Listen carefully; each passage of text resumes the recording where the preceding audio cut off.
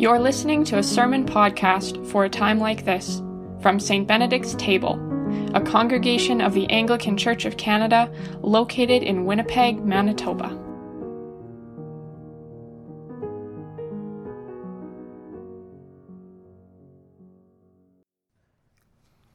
May the words of my mouth and the meditations of my heart be pleasing to you, O Lord, my rock and my redeemer. Amen. I remember really struggling with Palm Sunday as a kid. To start off with, the context of everything going on in the story is completely lost on a kid of the 90s. And I don't think anything has changed in that regard. All of the actions, all of the details, they need to be explained. Why does Jesus need a colt that has never been ridden?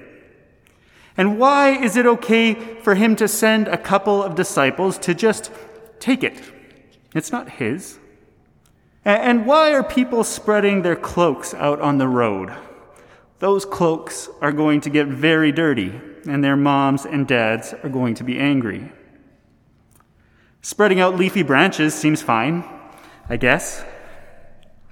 What I remember is that it was explained that all of these things were signs that Jesus was the king, that the crowds of people knew that Jesus was the king, and everybody was very excited because Israel hadn't had a king in a very long time. Well, except for the Herods. But that all brought me to my biggest question. How did the crowd turn from Palm Sunday to Good Friday so quickly? From Hosanna in the highest heaven to crucify him in a matter of days. Didn't they know him? Didn't they hear him preach and teach? Didn't they eat his bread and his fish? Didn't they see him heal, forgive? Weren't they there when he said to let the little children come to him? I liked that part. And it had only just happened in the last chapter in the Markan account. My Sunday school teachers would get us all to act out the story of Palm Sunday, and we were supposed to muster up all our enthusiasm and celebrate that Jesus is King. But I didn't want to. I didn't want to identify with the people who turned on Jesus, who betrayed him. But I got older, grew up, I suppose. I've come to know, if not really understand, that large groups of people can turn from peaceful gatherings to violent mobs quite quickly, given the right, or I suppose wrong, set of stimuli. I learned that Jesus threatened the control of some very powerful people, and that can be a dangerous thing to do. And that Jesus' brand of kingship didn't line up very well with the people who were shouting Hosanna. They were looking for a king to save them from the Romans, and Jesus wanted to save them from something else. So I'm older now, but I'm still confused.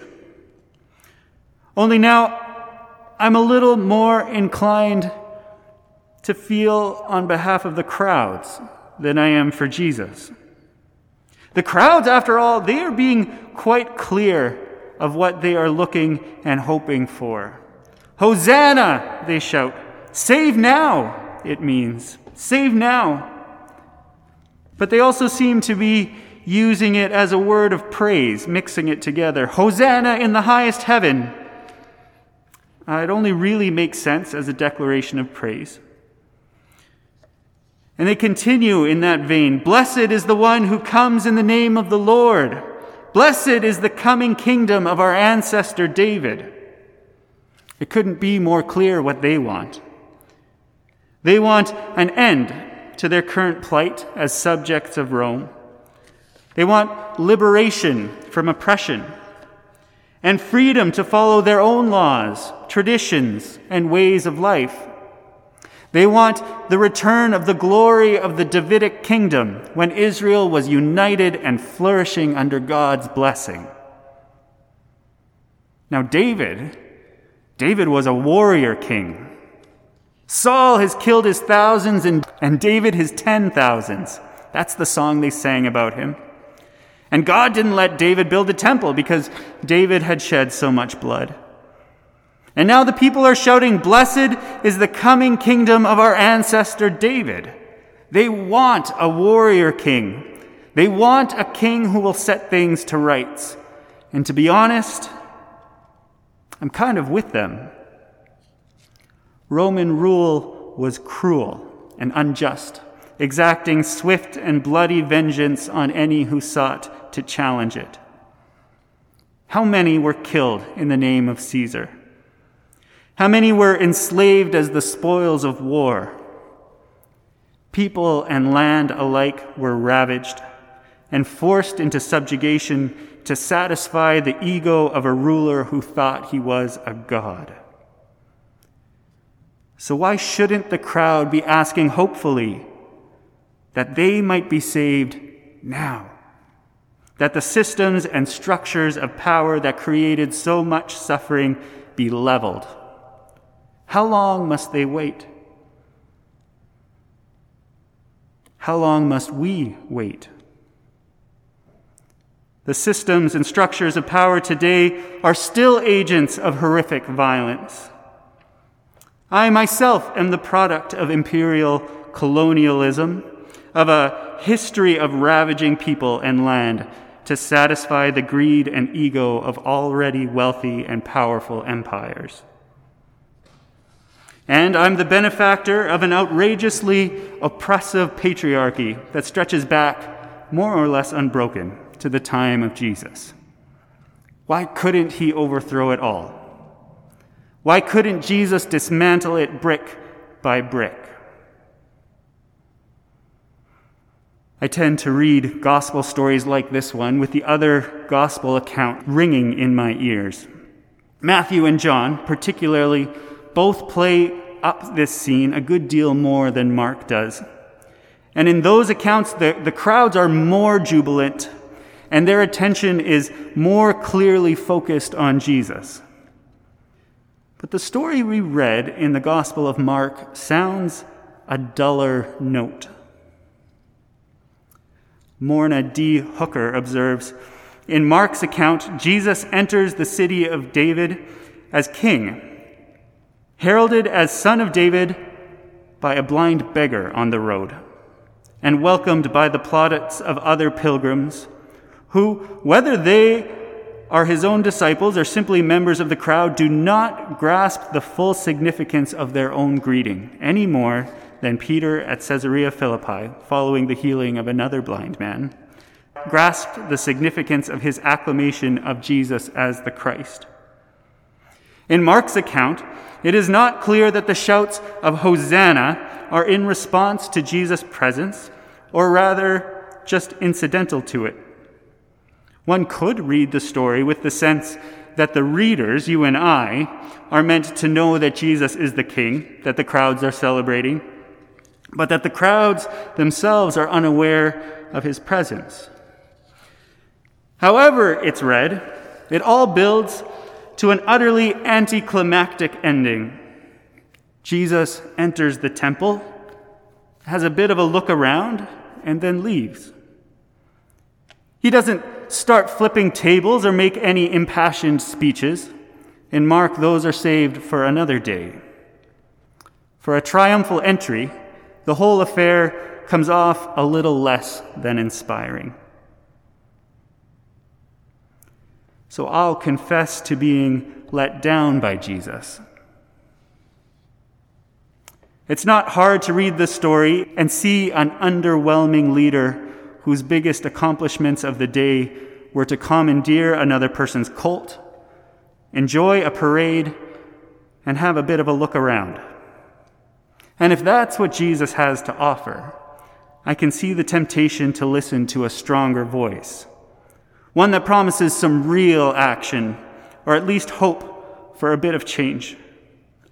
There is real and profound evil in the world, and if Jesus won't take it head on, maybe I should look for someone who will. I toyed with the idea of leaving the sermon here, perhaps drawing a line between ourselves and the disciples who all scattered, abandoning Jesus, utterly disappointed, dismayed, and disillusioned at the outcome, lost to the night. But it won't do.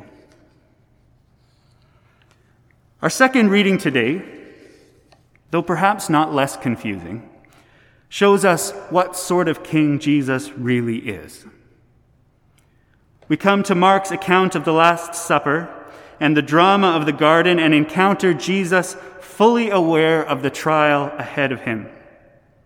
He breaks bread with his friends, knowing full well that they will betray and abandon him. Traitors all, he gifts them with his flesh and blood, his very life. And he walks into the night ahead of him, for all intents and purposes, alone.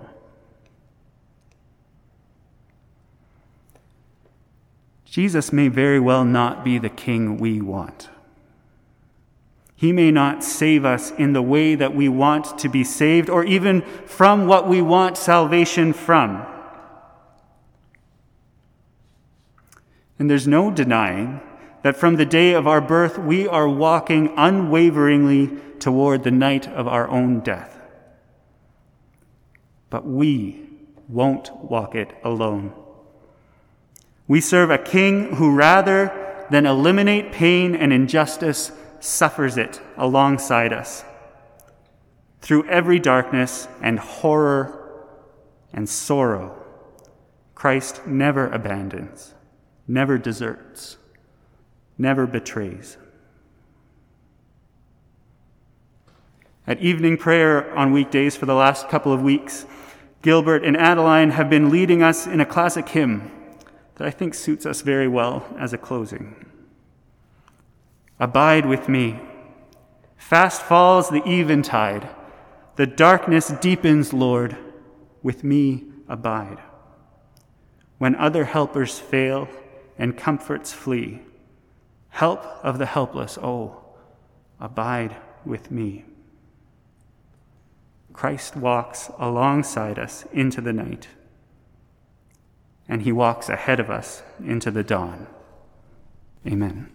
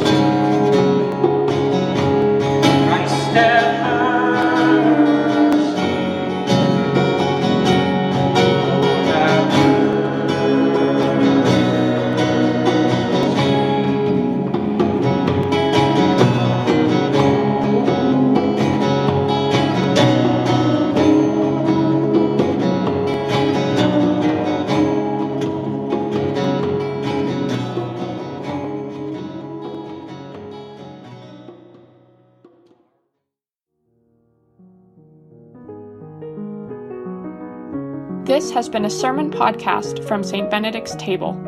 For information on our church, including further resources during these days of the COVID-19 global pandemic, or to provide support for our online work, visit us online at stbenedictstable.ca. Thanks for listening.